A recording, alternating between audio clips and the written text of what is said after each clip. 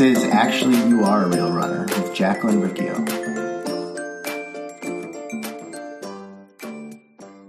Hey, it's Jacqueline with SystemsForSelfCare.com, where I teach you to consistently take daily action so you can feel happier, healthier, and more confident. Today, I have an expert on running, an old friend and old guest, Steve Carmichael from Run Buzz. How are you doing? Good. Thank you for having me. Doing great. I should have gone back to see, but I think your podcast was one of the first that I had done, and you being on mine was one of the first, close to first interviews that I done. So it's great to connect back several years later. Yeah, I look back. It was July 2018. I had you on my show. Yeah. I was like, when was that? That was a while back. Right. No, that was right after we got married. I think I was like, hey, my life is like falling apart right now because we got married and we moved. And yeah, so that's so cool. Back in the summer, and right now it is basically winter. When I woke up this morning, it was like in the 30s and there was like frost on the ground and there was frost on my windshield. And I was like, wow, like winter is here. And so I'm excited to have you on and do a cold running episode. I always say I need guests that are experts in these things. And you know everything. So give you a lot of credit. Thank you. Yeah. But so here's the things that I find that I hear from like listeners or clients, and especially those of us that live in the Midwest where it is like, it's already winter. It's already winter. And we're kind of like, I don't want to be outside. So let's just start with that. Like, is that something you hear from people or you've experienced yourself? Yeah, all the time. You see a lot of runners who will take it indoors in the winter and run more on treadmills. And there's certainly good times to do that. But I also like training outside. I enjoy outside weather. I enjoy the cold air, even though it's uncomfortable at first. And I train year round. I train on weekends. I train middle school, high school athletes in cross country and track, and it's their off season training. And one thing I learned very quick was I don't tolerate cold very well. And but I noticed something. I was standing out, going back-to-back sessions outdoors in the wintertime. And after a couple of weeks, I noticed that I was adapting and I wasn't as cold anymore. The first couple of weeks I was out in cold weather, it just felt miserable. I would hope that the next person was late so I could go crawl in my car and turn the heater on and try to warm up. But what I found is that it wasn't always the cold weather gear that made me feel better. I think there's an acclimating process that we all go through, and we'll talk probably more about it. But as I've gotten older, I've noticed that I don't tolerate the heat and cold as much, but I found ways to work around it. And runners, we'll do everything we can to get out and run, but then there's fair weather runners, and that's great. And there is a difference from running outdoors and indoors in terms of foot strike and how it feels running on a treadmill versus, say, running outdoors. And so there is benefits of getting out in the winter, and you can run. The tech materials, the equipment now is just so much better than it was several years ago. We know so much more about cold weather and how our bodies adapt now. There's lots of studies out that show this. And so I think these are things that we can, even if you don't necessarily enjoy it, they're things that you can adapt to fairly quick within a week or two, and you'll start noticing some big differences. So I can share some of those as well. Yeah. And I'm glad you mentioned the treadmill, and also like if people want to run on a treadmill, that's totally fine. But I agree with you that there are definitely benefits to being outside, even like mental health benefits and like vitamin D and all of that stuff. But like your running is way different on a treadmill than it is outside. But let's get to that, like the acclimation process and what can you share? Yeah. So there's been lots of studies in cold weather acclimation. A lot of them come from the military, actually, with soldiers having to be out in all kinds of crazy conditions. There's a lot of studies that follow people who do polar and mountaineering expeditions. And there's lots of studies, even in urban and rural populations, of how do people, how do we adapt to the cold weather? You probably have felt times where, in the wintertime where one week you're really, really cold. And then the next week it's like, even though the temperature didn't change, it feels like, sun comes out and all of a sudden it feels like it's 50, but it's still 30. And that's adaptation that's happening. That's the acclimation that our body has. And there's a couple different types of acclimation in terms of what it's doing to our body. There's these insulative changes. So these are more longer term changes that, we're not going to get for just being exposed a few weeks in the winter, but this is people who have long-term exposure to cold. This is a lot of indigenous people in the Arctic, that develop body fat and certain types of body fat that respond well to cold. And there's a lot of circulatory changes that help divert the blood away from the skin to try to keep our core temperatures up. And so those are changes that are a lot slower, but there's also quicker changes. These are more metabolic changes. This is the shivering, right? The thing that we all dread when we go out on a cold day and it's cold and you just have this shivering, and it's our body reacting to something known as vasoconstriction. It's our blood vessels tightening up and trying to conserve and using the muscles to generate heat through a process that's known as thermogenesis. And all that means is it's the creation of body heat, and it's our body reacting to the cold weather and going, we got to stay warm here. And the shivering is our early signs, and shivering's actually good. It helps generate body heat, but obviously too much shivering is not good. But it's this process of shivering. It's this process of our body reacting to and being exposed to cold weather that actually teaches our body to adapt to it and to adjust to it. And so that we don't shiver as much and we don't notice it. Our brains, the reason why we shiver is our brain actually has sensors on the back, actually in the upper spine and the back of the neck. And there's just something called, I try to remember the name. It's brown. They call it brown fat, but it's brown adipose tissue. And it's basically regular fat, but it's got extra like mitochondria and cellular things in it that have these little energy factors that generate body heat. And they're little neuroreceptors that detect cold. And since it's around the back of our neck and the base of our spine, I don't know if you've ever noticed this, but if you ever get cold, one of our first reactions is we pull up our jacket or we pull up our hood or we put a scarf around our neck, and we almost instantly feel warmer. Yeah. So we really warm up. We just tricked our brain. And so those are some things that our body adapts to. And we learn that when we're exposed through these cold, that the receptors don't get as strong or they don't fire as fast. They slow down and we don't feel as cold. So a lot of times these shivering and this cold feeling we feel is very temporary. Mm-hmm. Just you going through all of that, it just reminds me again, like how magnificent, that's such a dumb word, but like our bodies are so smart and we kind of forget that. I just had someone on the podcast, Lacey, who recovered from an eating disorder and was learning, like going to school and like learning anatomy and learning about like all of the mechanisms that your body has to keep you alive, help you survive and help you thrive. But like we forget, we don't even know how smart our bodies are. Yeah, they're pretty amazing. One thing I do want to kind of caution that running in the cold from a safety perspective is generally healthy for most adults. But if someone has hypertension or high blood pressure, if they have heart disease, that constriction of the blood vessels that happens can actually be, harmful or put you at a slight or higher risk. So if you're someone who has a tendency of high blood pressure or heart disease, you should probably talk to a doctor before you go out running in the cold.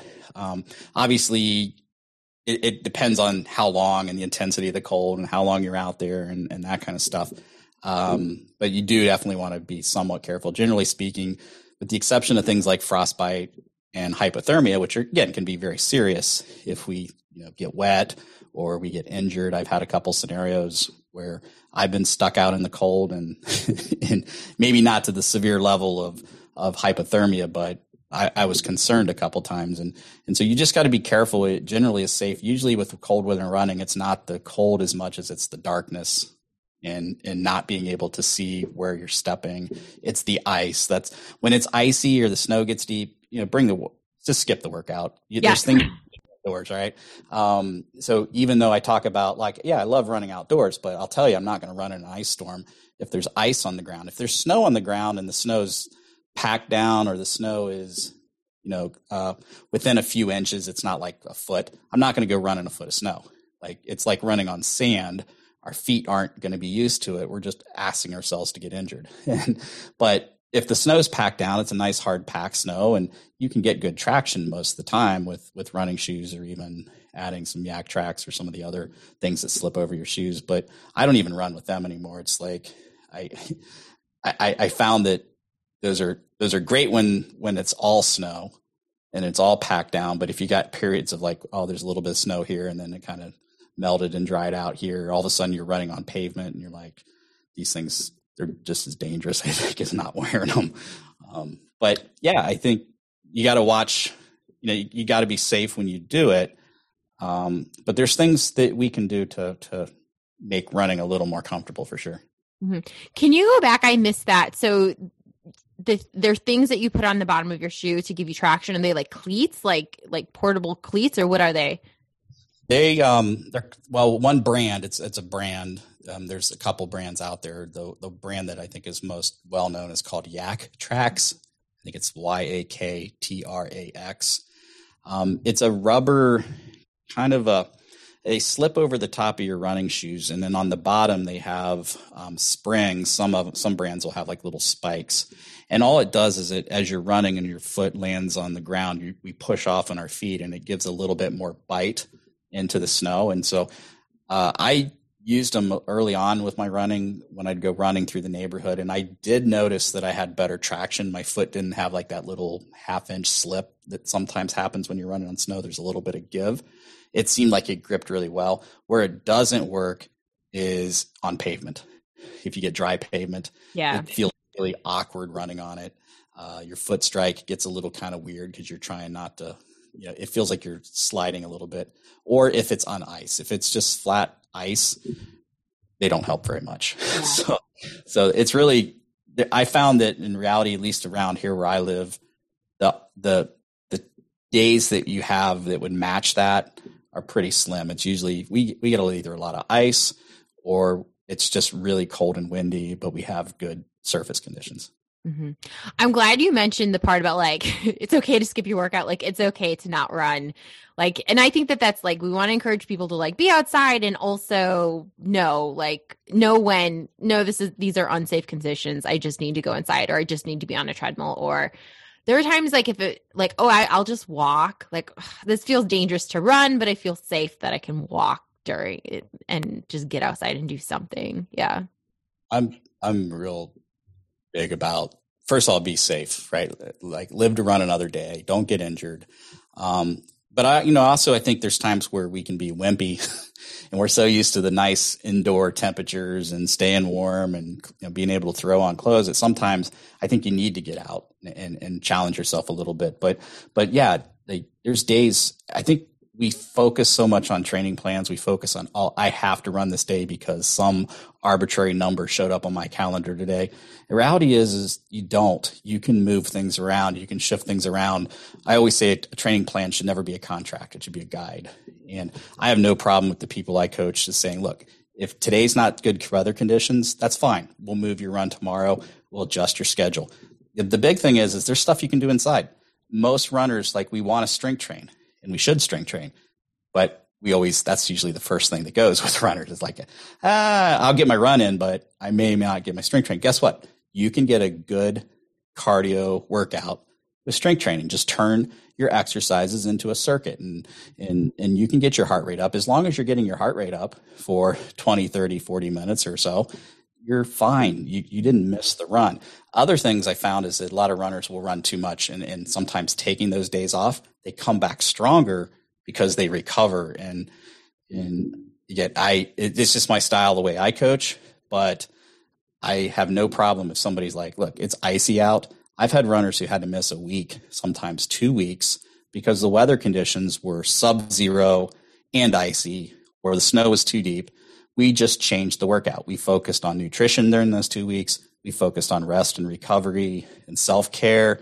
mobility, flexibility, all the abilities that we tend to add. And they never missed a beat. They never went out and, I'm not going to be able to run that half marathon or 5K. They were fine. And our runner brain is what makes us sometimes make bad decisions. But yeah, like take that time off if you need it. If be safe first, and make sure you have a safe place to run and be well lit and have the lights and the Knox gear and the equipment that's going to make you visible. But get outside if you can. Mm-hmm. Yeah, let's talk a little bit more about the clothing. So you talked about like things to make you visible. What else is really important during winter as far as what you need to put on? Actually, before we go into that, I do want to cover on the acclimation process. Oh, yeah. There's some things we can actually do that I think is even more important than the clothing to some degree. So, for example, one of the things that's really clear in the studies, especially with the studies that they've done in the military and some of the cold weather expeditions, is that all adults, we can acclimate to some level. We can get to the point where the temperatures don't feel as cold. In that process, we can see it as early as a week. And somewhere in that 2 to 3 week, we can acclimate and it'll feel 15, 20 degrees warmer than what it actually is. And there's ways to speed that up.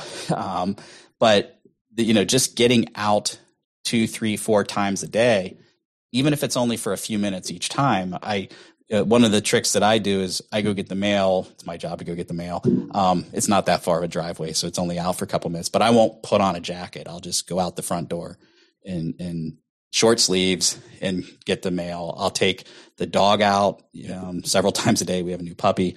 I'll take the dog out. I won't be wearing a coat because I know I'm not going to freeze during that 5-10 minutes, but I'm exposing myself to cold weather. And I came across that when I was out working on weekends at the track, and I noticed that after a week or two, once the weather turned, that it didn't feel cold to me. It's like you can see, like if you ever watch those Alaska shows, I love those Alaska shows. They're wearing shorts and they're wearing t-shirts and it's like 50, 40 degrees out. And to them, it feels like a sunny summer day.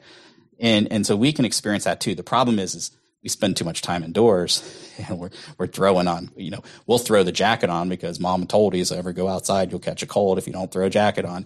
But if you can get yourself, turn the temperature down in your house a couple degrees, right? You'll save money. The rest of your family will complain because they're cold all the time, but just slowly expose yourself to scenarios. I remember driving to work back when I actually had to go into the office pre-COVID, just keeping the car heater turned down, not cold to where I was miserable, but just cool. And these were all things that we can do. Just invoke that shivering response.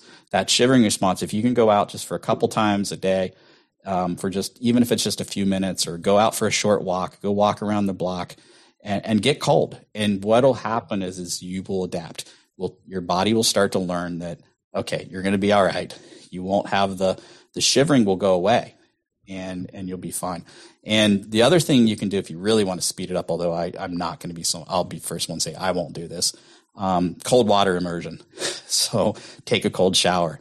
I'm not going to do that. It's miserable. It's excruciatingly miserable, but you can speed up the process by taking cold showers, and it does the same thing. So the biggest thing is air temperature or water temperature are kind of the types of ways that we can influence and trick our body into getting adapted.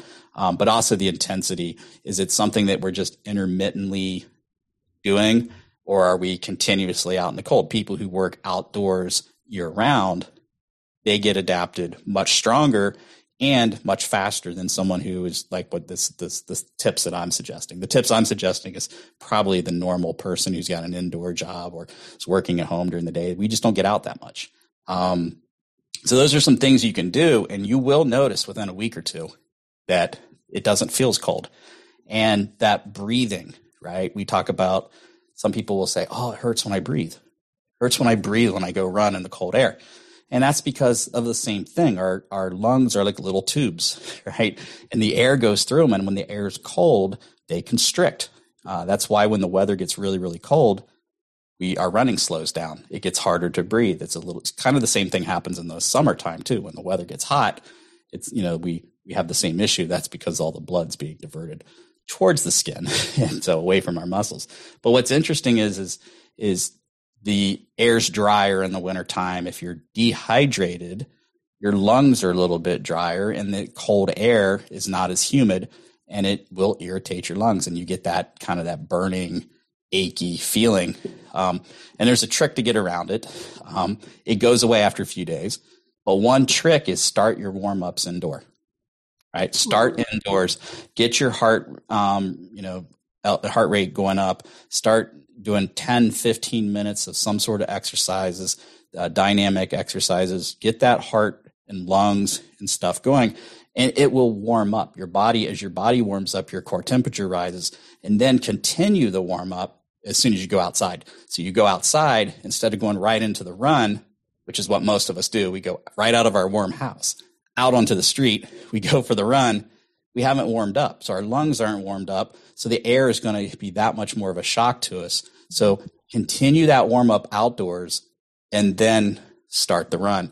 And I think what you'll find is you'll find that burning heart sensation in the lungs also gets better. And also you'll be less likely to get injuries, right? Because our muscles are cold. We need to warm them up and our lungs are no different. So those are a couple things I just wanted to mention before we jumped into the fabrics, is that these are things that we can all do with very little time, right? We can do them even if we're not going out for a run. We can take the dog out, go out and play with the kids for 10 minutes, 20 minutes, get exposed to that cold. We just have to be uncomfortable for short periods of time, but the payoff over a week or two is going to make us so much better for it. And you'll learn to actually, combined with the clothing that we'll talk about here, and the gear we'll talk about, it can actually be comfortable and enjoyable to run in the cold once you get past that too. Yeah, I was going to say too, like when you were talking about like exposing yourself, I was thinking of exposure therapy, and it's just like the more that you can, there's this big thing that you're afraid of. Oh my gosh, I'm so scared of that thing. And it's like, we'll just expose like a little bit at a time, so that you going out. So like even just like psychologically, because I think that's a big thing for me and for a lot of people. We build up all of this fear about how miserable it's going to be, and then we like keep perpetuating this story. And it makes it so hard to even go to the front porch. But if it's like, no, you do have to go to the end of the driveway to get the mail, and you do have to do that a couple of times a day, or, it makes winter less miserable. It makes it more tolerable. Yeah, I remember taking the trash out, and dragging the trash cans out. Same thing. I'll do it with no shirt. Do it with a shirt, no jacket. That would freak my neighbors out.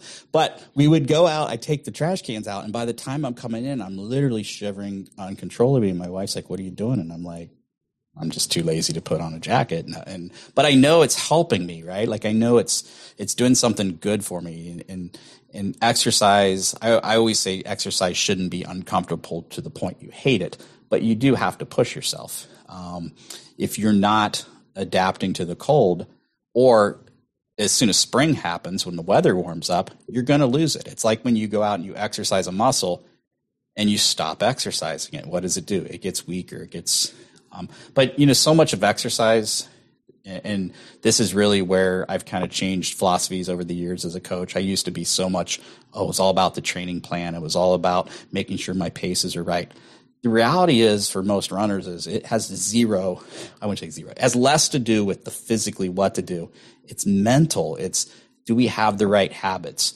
I know, for example, you do a lot of the anti kind of diet, restrictive diet culture, and more of, because we've talked about that in the past, but it's kind of like we tend to take things into extremes. We either take it into the extreme of it's a positive, like, well, I'm going to go do this. I'm going to lose all this weight. I'm going to do this. I'm going to run a marathon. And I've only been running for 2 weeks, but I'm going to do it anyways because, we get that sudden motivation goal, and it comes on with a lot of us with intensity. The opposite is true. We can also have just as much equally pushing back and going, it's raining out. I think I'm just going to skip my workout, or it's cold today, or it's a little bit windy. Sometimes if you don't push your comfort level. We've always heard this, right? The comfort level is kind of a weird place. It's like you got to push against it. We're always going to resist everything we do. And that's one of the hardest things I have, even with like middle school, high school kids. I see kids who are extremely talented. We're talking 5-minute mile talent at the middle school level, which is rare. But I see them, and you see the difference between them isn't necessarily the fact that they're a better skilled kid. They come at it and they're like, well, I don't see it as being uncomfortable, because I look at it and I'm going, that looks like the most miserable, uncomfortable, like 400 meter, 800 meter runners. It's a hard race. That's why I don't like 5Ks. If I was going to race 5Ks, it's uncomfortable. Now, if I'm running 5Ks for fun, it's fun. Mm-hmm. But I'm also so much older now that I don't run for racing anymore, but I do it for fun. But what I see with the difference in the kids, it's not the talent, it's not the natural skill they have, it's their mindset.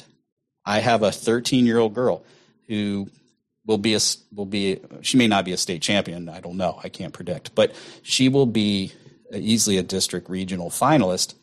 And she trains, and I'm like, is everything all right? Because I don't like pushing, like with that age, you really don't want to push kids too much. You want them to have fun, but she enjoys it. She's like, I embrace it. She goes, I love it. She goes, I love that feeling.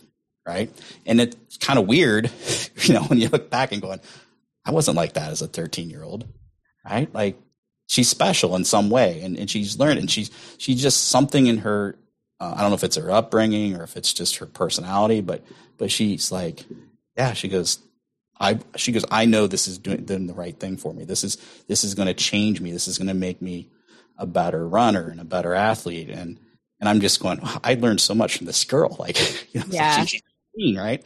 Like my kids, when they were 13, I couldn't get them to clean up their dishes. It was like, but I think with to get back into whether it's running, whether it's diet, whether it's nutrition, whether it's the habit of exercise is so important. You're never going to have the motivation. Motivation comes and goes. There's different levels of motivation. Some things are, I'm motivated by how somebody views me, or I'm motivated by the fact that I know that if I go out and run in the wintertime, I'm going to be stronger. I'm going to develop a stronger mindset.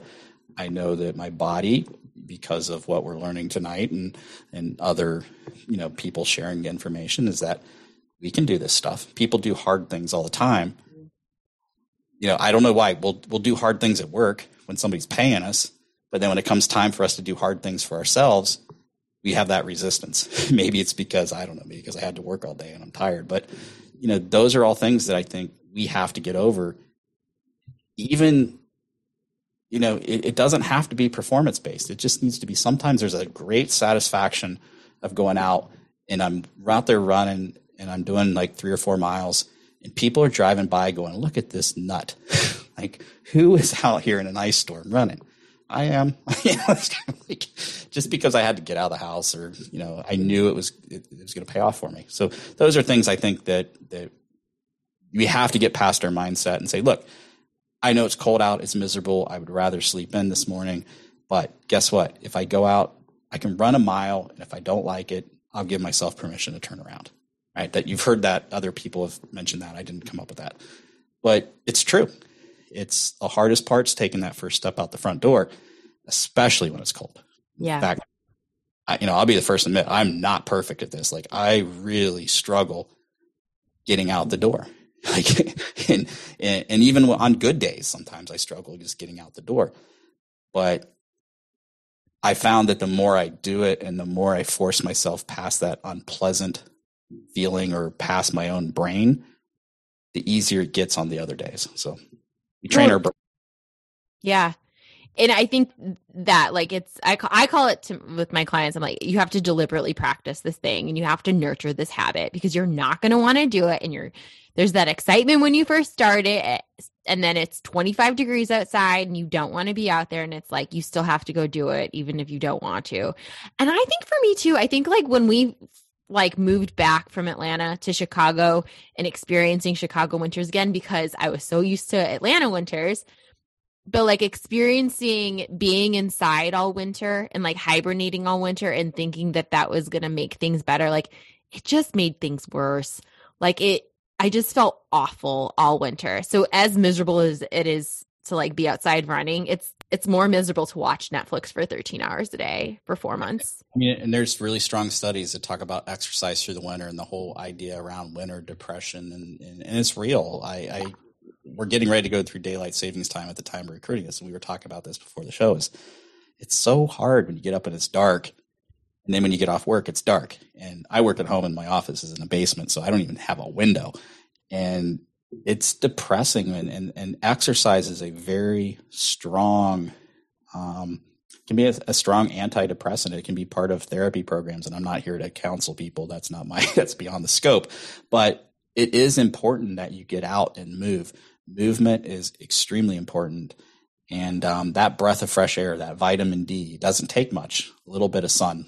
Of course, when it's where we live, it feels like it's cloudy all the time, but you're still getting some, right? And so you just gotta get out there and move, and you have to fight that. And you got to find, if you can't do it yourself, you got to find somebody who can motivate you, and hold you accountable. And simply putting something on the calendar and saying, I will meet you tomorrow at 7 a.m. and we're going for a run, or we're going for a walk, or we're going to go for a bike ride, or whatever it is, to get outdoors and get you moving. You got to do it. It's that important to our health. It's that important to our well-being, and you're going to feel so much better.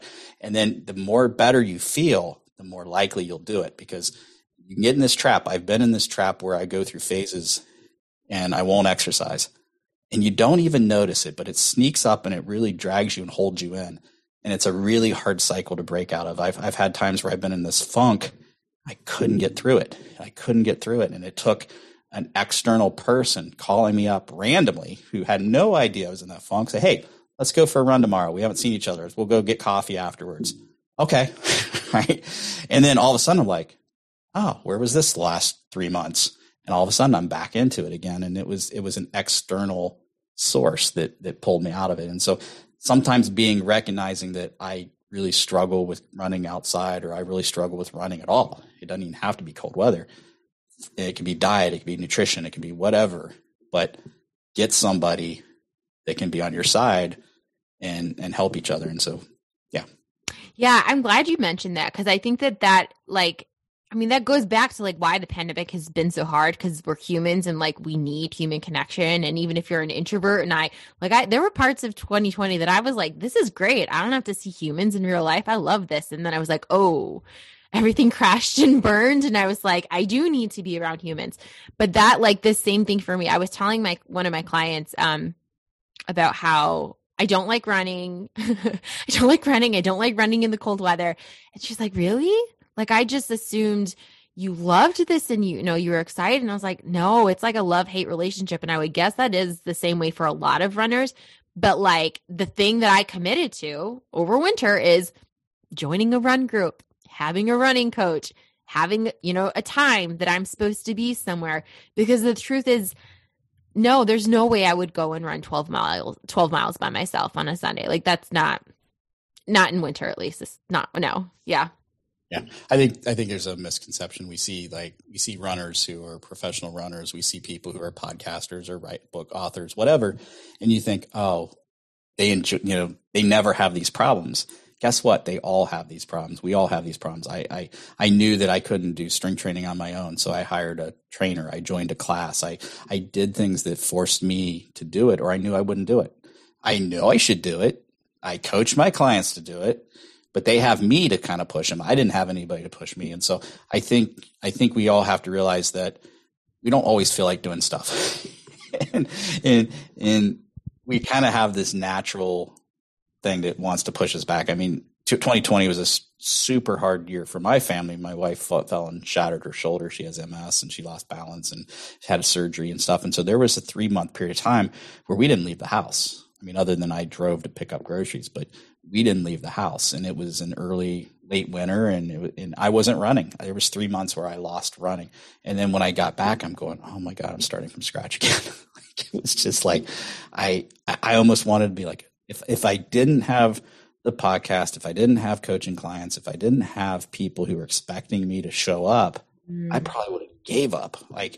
As much as I love running, I was out of the habit. I was down because I wasn't running, right? I fell into my own in some ways self-pity. And I was just like, I could give up right now and I probably would be okay.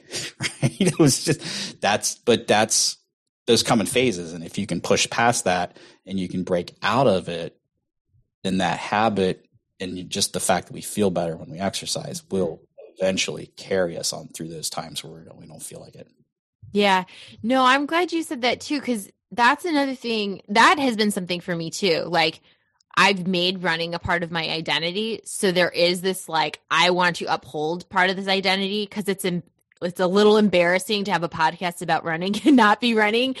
Like, and there was a time that there's actually been several times during this podcast where I was like, I'm not running right now. And it is like, I want to be, but I can't get it. But like, it feels good to uphold that identity. It feels good to be like, yeah, actually I do this thing that I talk about. It was the whole reason I did the podcast. I had no desire to become a running coach. It happened naturally. It happened because I started, I started a running club because I needed people to run with. And I knew that if I didn't do it, I wouldn't do it. I knew that if and I started blogging and I started writing, and some of this was even before the current RunBuzz site. I had a previous podcast and it was about marathon training. I wasn't coaching then. I was purely documenting my experience, and people would be like, well, why do you do that? Why do you want to be a podcaster? Like, I don't know. If I didn't do it, I wouldn't follow through with it. I know myself, right? Yeah. And then it became, oh, well, I really enjoy coaching. I love helping other people. I love this mentoring and coaching. In fact, I loved it so much I changed my entire career. I walked away from a 20 years plus year IT career to teach other people how to learn how to program and do stuff. And so this isn't my full-time job, but it's my full-time passion. And so it's my outlet and stuff. But I agree with you. I go through phases where it's like, man, I would much rather just not get up and go for a run. But I know people are counting on me. I know on Saturday, yeah, I'd like to stay and watch that football game, but I know I have obligations to athletes. And I live through them so much because, like I said, I get goosebumps when an athlete texts me and goes, hey, I PR'd, right? I'm like, because as I'm winding down, I'm, my athleticism, I'm in my 50s now. I still will plan on running for the next 20, 30 years. It's not a giving up running thing, but I'm also noticing that I'm slowing down. Things hurt a little bit more. It's a little harder to get out of bed. But it does. That's the problem with, I think it's the blessing and the curse of having the identity of I am a runner. And this isn't just us. This is everybody listening. We have this identity. Runners have a very strong identity to running. Cyclists have a very strong identity to cyclists, triathletes, same thing. Bodybuilders. It doesn't matter. We identify whether it's our jobs or whether it's our hobbies. That's what we identify with. And that's a good thing. But it can also be a negative thing because we put so much pressure on ourselves to live up to an identity that nobody else really cares about. We think everybody's watching us. We think everybody cares. Like, I know there's probably people who look at me and go, okay, you're not living up. I've had people challenge me. I've had athletes challenge me that I was coaching. Like, you are not living up to the identity of a runner. I see you sitting there drinking a beer, watching a football game and eating chips. I'm like, guess what? I have a life. I want to enjoy my life. I'm going to take some time off and do whatever. I can't be in a running role all the time. I don't want to live a life like that. And so we can't use it as an excuse, but we should be able to enjoy things. We should be able to eat what we want, right? Maybe not everything we want, but we should be able to not get all crazed out because, oh my God, I didn't eat salad today. Yeah. Right? In your world, more than mine. But that's the thing that I found with working with athletes. We care about our pace. We care about our shoes. We care about all these things that they do play an important part, but our brain, our well-being, our intrinsic, the thing that drives us to be healthy, that's far more important than what shoes you wear. I get asked, I hate the shoe question. What shoes should I wear? I don't care. I could care less what shoe you wear. Are Hoka's better or Brooks better? I don't care. Put some shoes on. Your shoes aren't going to make or break you. I can train you to wear and run in flip-flops if you really want. We can do it in a healthy way It's all about building muscles in the right place and strength training and making sure you have reasonable training. Those things have far more impact to injuries than shoes. But are shoes important? Yeah, they're important, right? Unless you think they aren't important, at which point you're probably right as well. Because for you, that's why I don't care. Like, the shoes constantly change. I have a love-hate relationship with things like Costco. I can go into Costco and love it 1 minute and hate it the next. It's the same thing with running shoes. I can love my shoes 1 minute, I hate them the next. So that's, gear things like that are important. They can help us. But the reality is, everything that we do to make us successful, we already have. We just have to tap into it. We have to use it. And we have to believe that you're going to be okay. Yeah. I teach people how to build their own training plans, and they're kind of like, well, should I use this or should I use this? I'm like, guess what? Create some sort of resistance, create some sort of overload on your body that you're not used to doing. Your body will adapt to it. There's different ways to apply that with training plans, but the training plan, again, is not a contract, right? I don't even write training plans for clients anymore that are longer than 2 weeks, because 2 weeks from now, you're going to be in a different situation than you are now. And so that's just my philosophy. It works for me. It works for the people I coach. But I think most people know what to do. It's our brain that keeps interfering. We're our own worst enemy. Yeah. We're going to talk more about cold running in a second, but I'm really curious about this. And I'm guessing a lot of it has come through seeing so many different runners and working with so many different people and just like aging and maturing and like your philosophy of like life in general. But like, was there something that made that switch where you're like, I don't care about all that stupid stuff, like this bigger picture thing? Yeah. 2016, I was running hill repeats and I had a partial tear of my plantar fascia. I was off running for 2 years. I took me multiple surgeries. Took me 2 surgeries. The first one wasn't really a surgery as much as it was, I think, a science fair project for the doctor to scrape on the bottom of my foot. But I was running a running club and I'm sitting there in a chair. I had to show up because I had to run the running club, and I sat there and why people went and trained. And I spent a lot of time reading and really trying self-reflecting and kind of having my own pity party about how it sucked to be me and a number of things.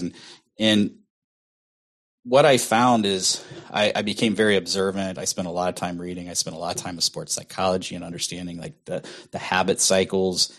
And that's not what they taught me when I first started out coaching. When I first started coaching, it was all about, well, tempo run needs to be at this % of heart rate, and this needs to be this, and you need to have this many. And I started looking around. I'm looking around at everybody that you're coaching and stuff, and it was never what they were struggling with. They were always struggling with getting out the door.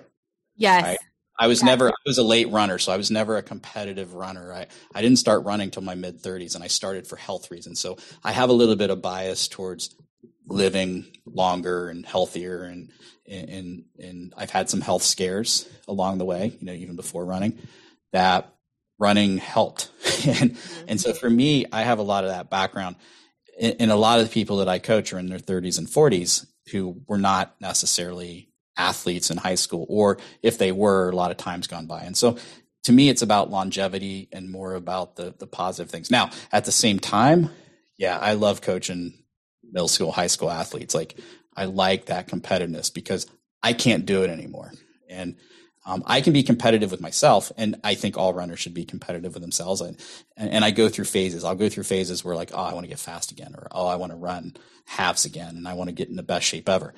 And then there's other times where it's like, after you've missed running for so long and you've had setbacks, you learn to appreciate the healthy running and the healthy attitude and the healthy, like I struggled for diet, nutrition for so long that I sought help for it. Not as a disordered eating type of thing, although it was I was habitual eating. I would eat every single night, whether I was hungry or not, because that's what you did when you sat in front of the TV. So I knew that was a trigger, so I just stopped watching TV.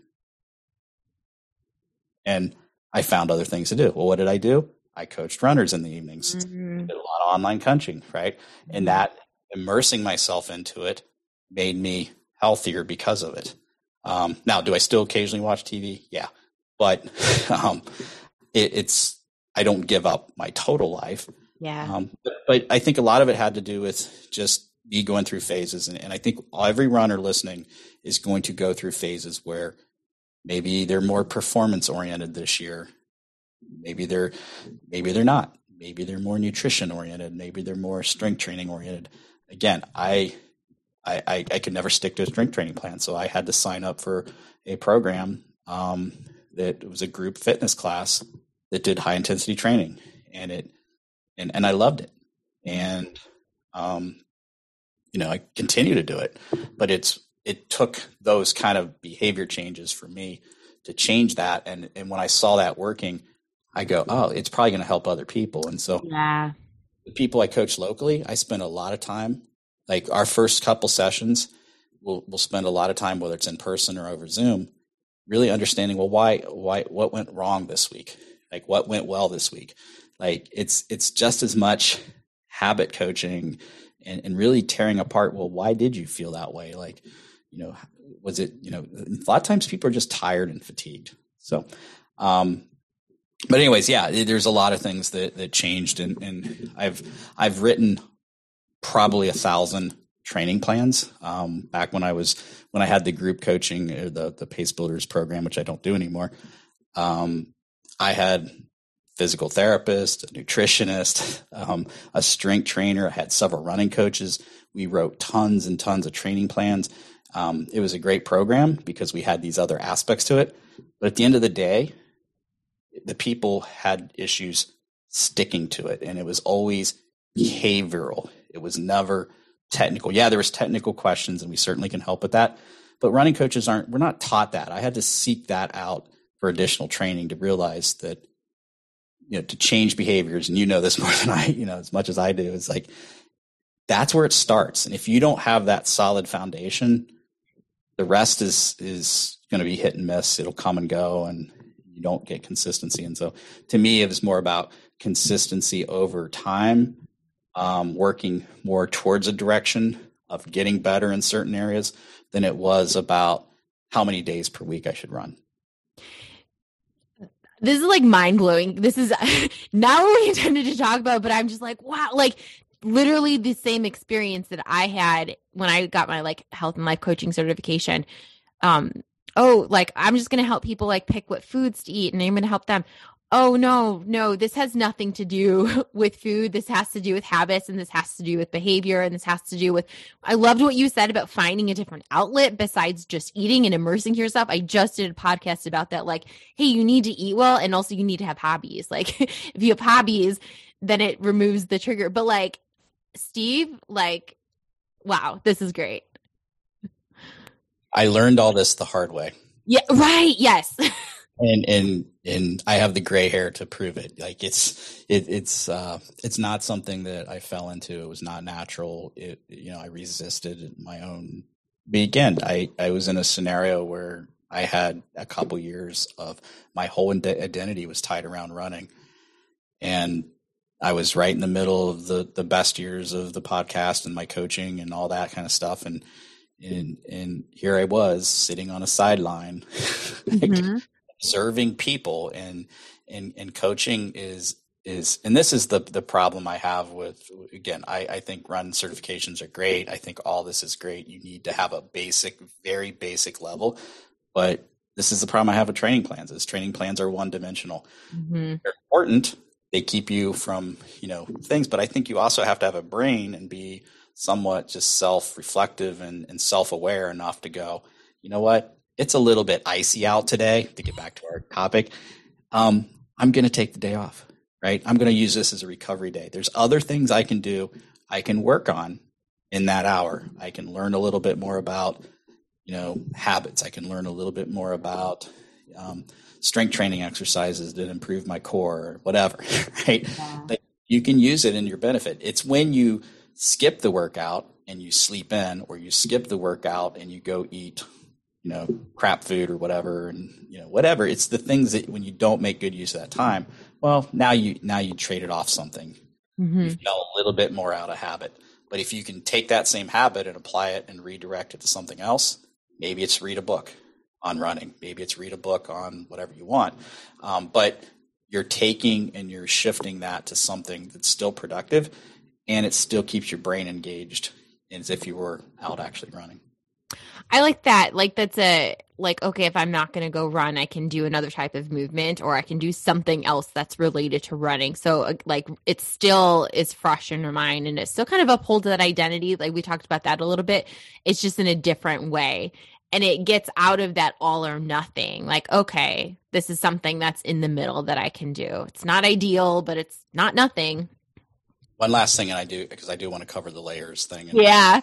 But one last thing I think that will help people is that when you do things like listen to a podcast or read a book, or you immerse yourself into learning more about the thing, the more you struggle with nutrition, the more you read about it.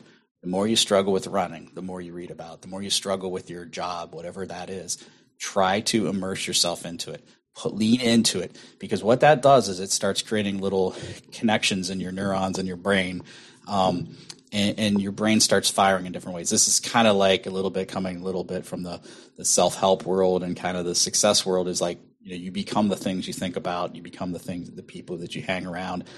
There's truth to that, and there is science that backs up in brain science in terms of how we can change our thinking simply by creating different habits. The habit doesn't have to be running. And that's really what's kept me in it all these years, because I was the first person who would tell you I will never run for fitness or fun when I was 18 years old. I hated it. It was miserable. It wasn't until I was 35 and 36 years old and I had a health scare that I go, oh, I better get in shape, right? And it was, and I hated it even then. For the first 6 months, I cursed every step I ran until I ran my first race, and something triggered. I go, oh, people are doing this for fun, and oh, this is kind of fun, like the loud music and the crowd, and there's actually people cheering at me. Why? Like you get caught up in that race, and that was, for me, became almost the endorphin and the addiction that I was seeking to replace things like poor eating, and maybe it was the food and sugar addiction or whatever addiction I had. But it became, I reshifted it. And so what I've learned is that those days I don't feel like running, I'll go read a book about running. I guarantee in 15 minutes later, you'll feel like running. Right. And so if you can just act on that, you'll be fine. Yeah. You'll change your mind.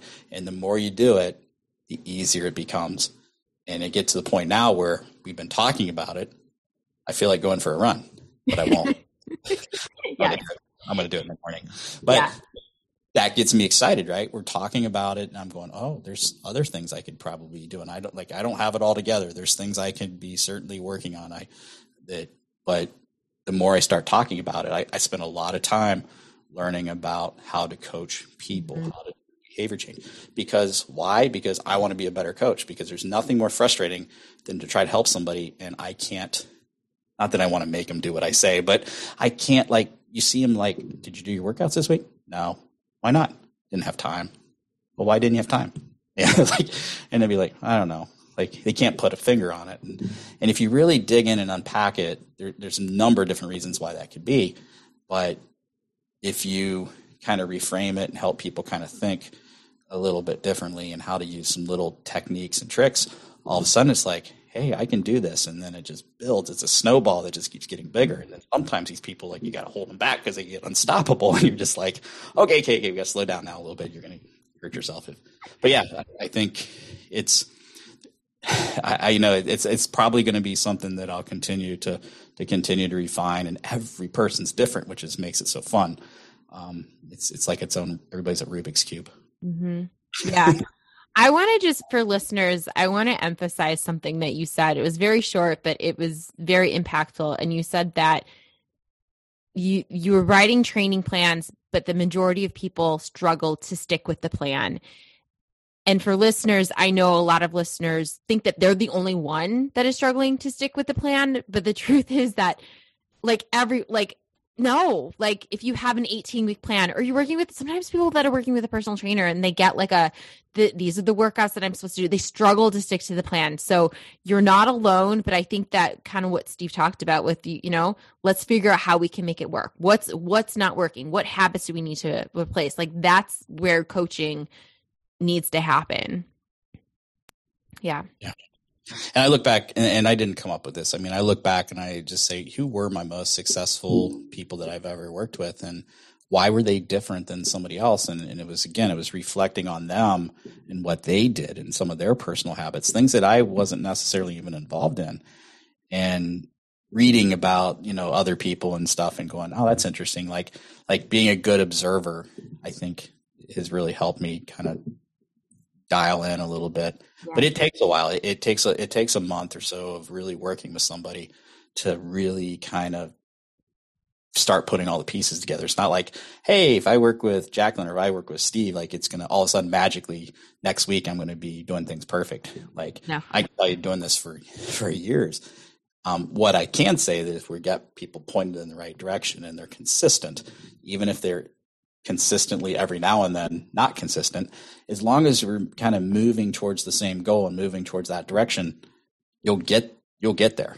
Mm-hmm. And that's what people, I think, they go, oh, I missed a run today. Should I even run the half marathon now? Because I missed the day. I'm like, yeah, run the marathon. Like one day's not gonna, one day, a penny in a jar, right? Yeah. And each individual penny means nothing, but as you keep putting pennies in the jar over time, it builds up to something big.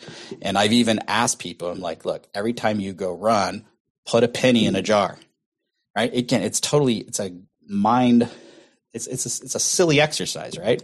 It's a token. Yeah. It's a little star, gold star. Like the gold star. Yeah. It works. And it's an interesting little thing is you look back and you're like, oh, I have more pennies in the jar than I had 3 months ago. Yeah. And it creates feedback. But again, that's just a silly little exercise that sometimes works. Yeah. Okay. Cold running. Let's talk about clothes.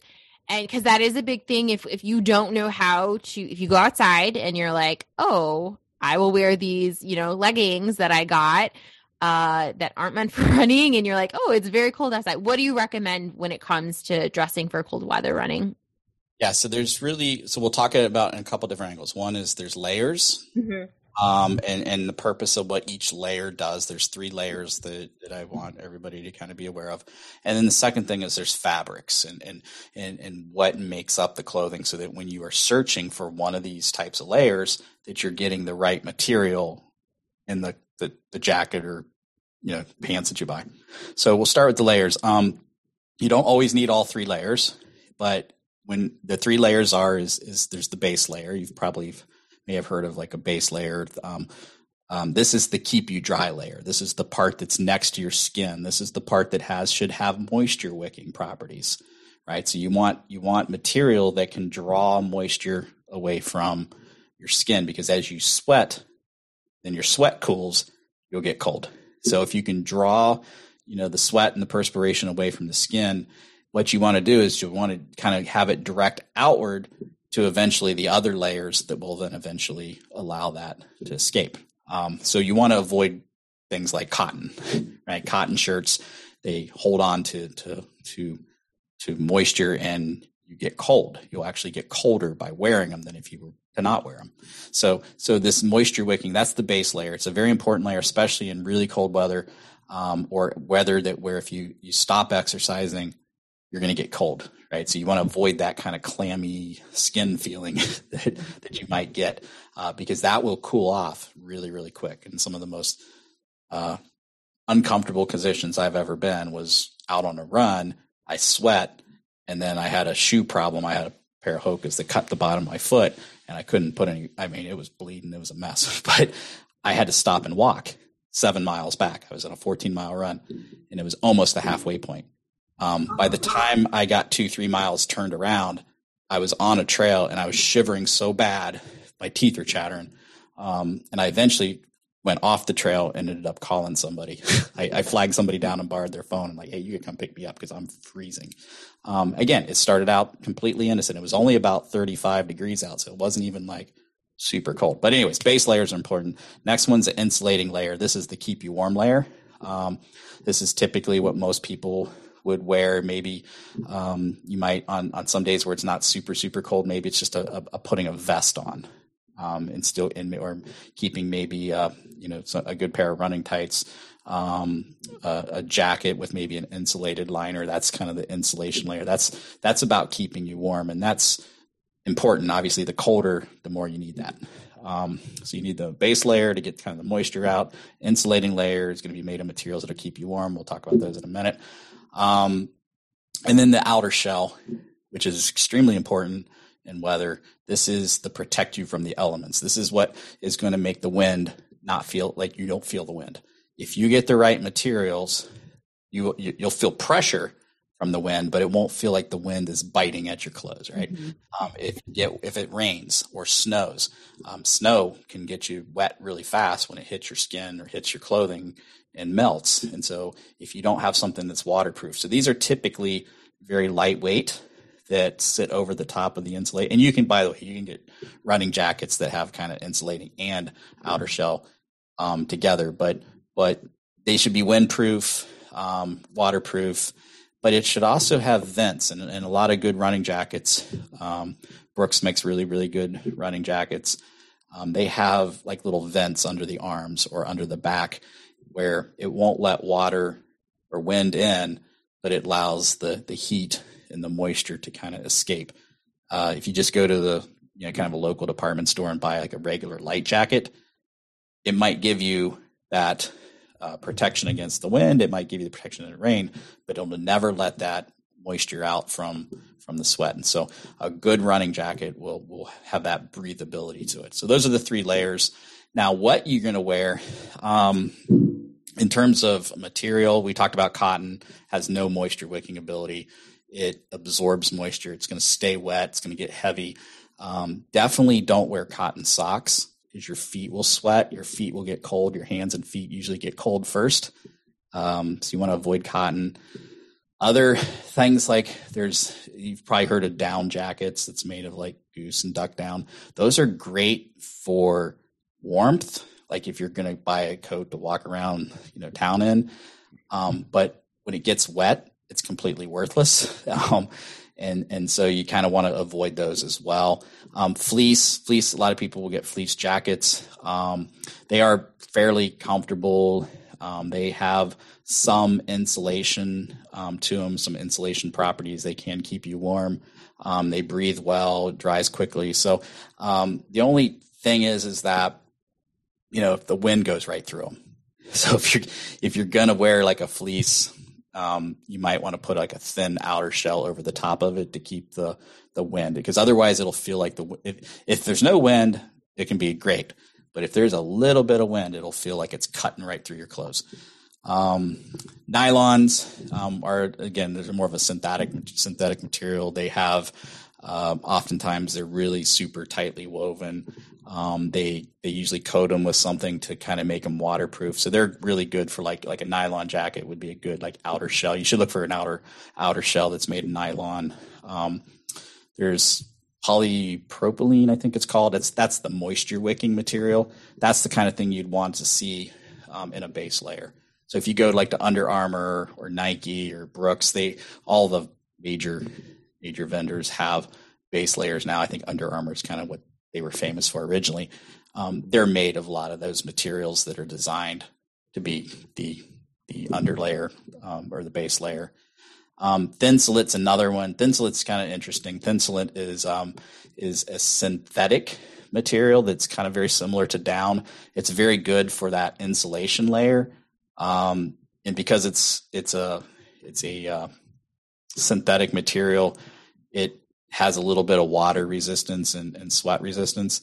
The problem with it is that they don't last very long. You get a couple years out of them, and then you have to kind of replace them, or they lose that insulating property. But those are kind of the major ones. We've heard of wool. Wool's great, except wool is uncomfortable. It's great about pulling the moisture away, but it kind of itchy. It's heavy when it gets wet. It's probably not something that you're going to run. If you're going out hiking or something in the cool and you want to put some wool socks on or something like that, wool can be great for that. So look for when you go to like a running store, ask them, hey, I need a base layer, I need an insulation layer, and I need this outer shell.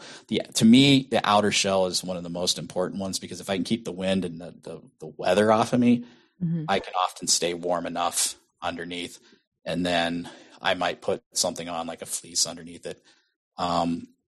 You probably heard, dress as if it's 20 degrees warmer. So if it's in the 60s, dress as if it's the 80s. So if the temperature's in the 60s, that's typically shorts, maybe a short sleeve shirt.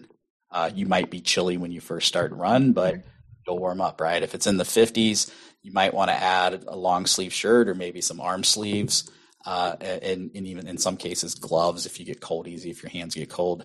When it gets down in the 40s, that's when you're going to start putting on maybe tights, gloves, and maybe you may be running in the base layer with a very light outer shell. You want something that you can be able to take off. Right. If you get hot, you can take off the outer shell layer and kind of tie it around your waist. When you get down in the 30s, that's when you're going to start putting in your insulating layers. That's when you're going to start looking at maybe a little bit heavier a jacket. You might have a base layer. You might have kind of the fleece and then maybe an outer layer.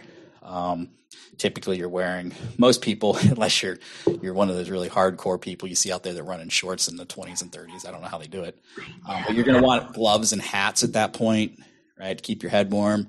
If it's below freezing, then you have to start thinking about making sure that you're including all three layers. Again, good gloves, good hats, maybe a neck gaiter, or even if it gets really cold, down in the 10s and 15s and 20s, sometimes having a neck gaiter that you can keep your neck warm, maybe pull it up over your mouth so you can get kind of warm the air so it doesn't hurt the lungs as much.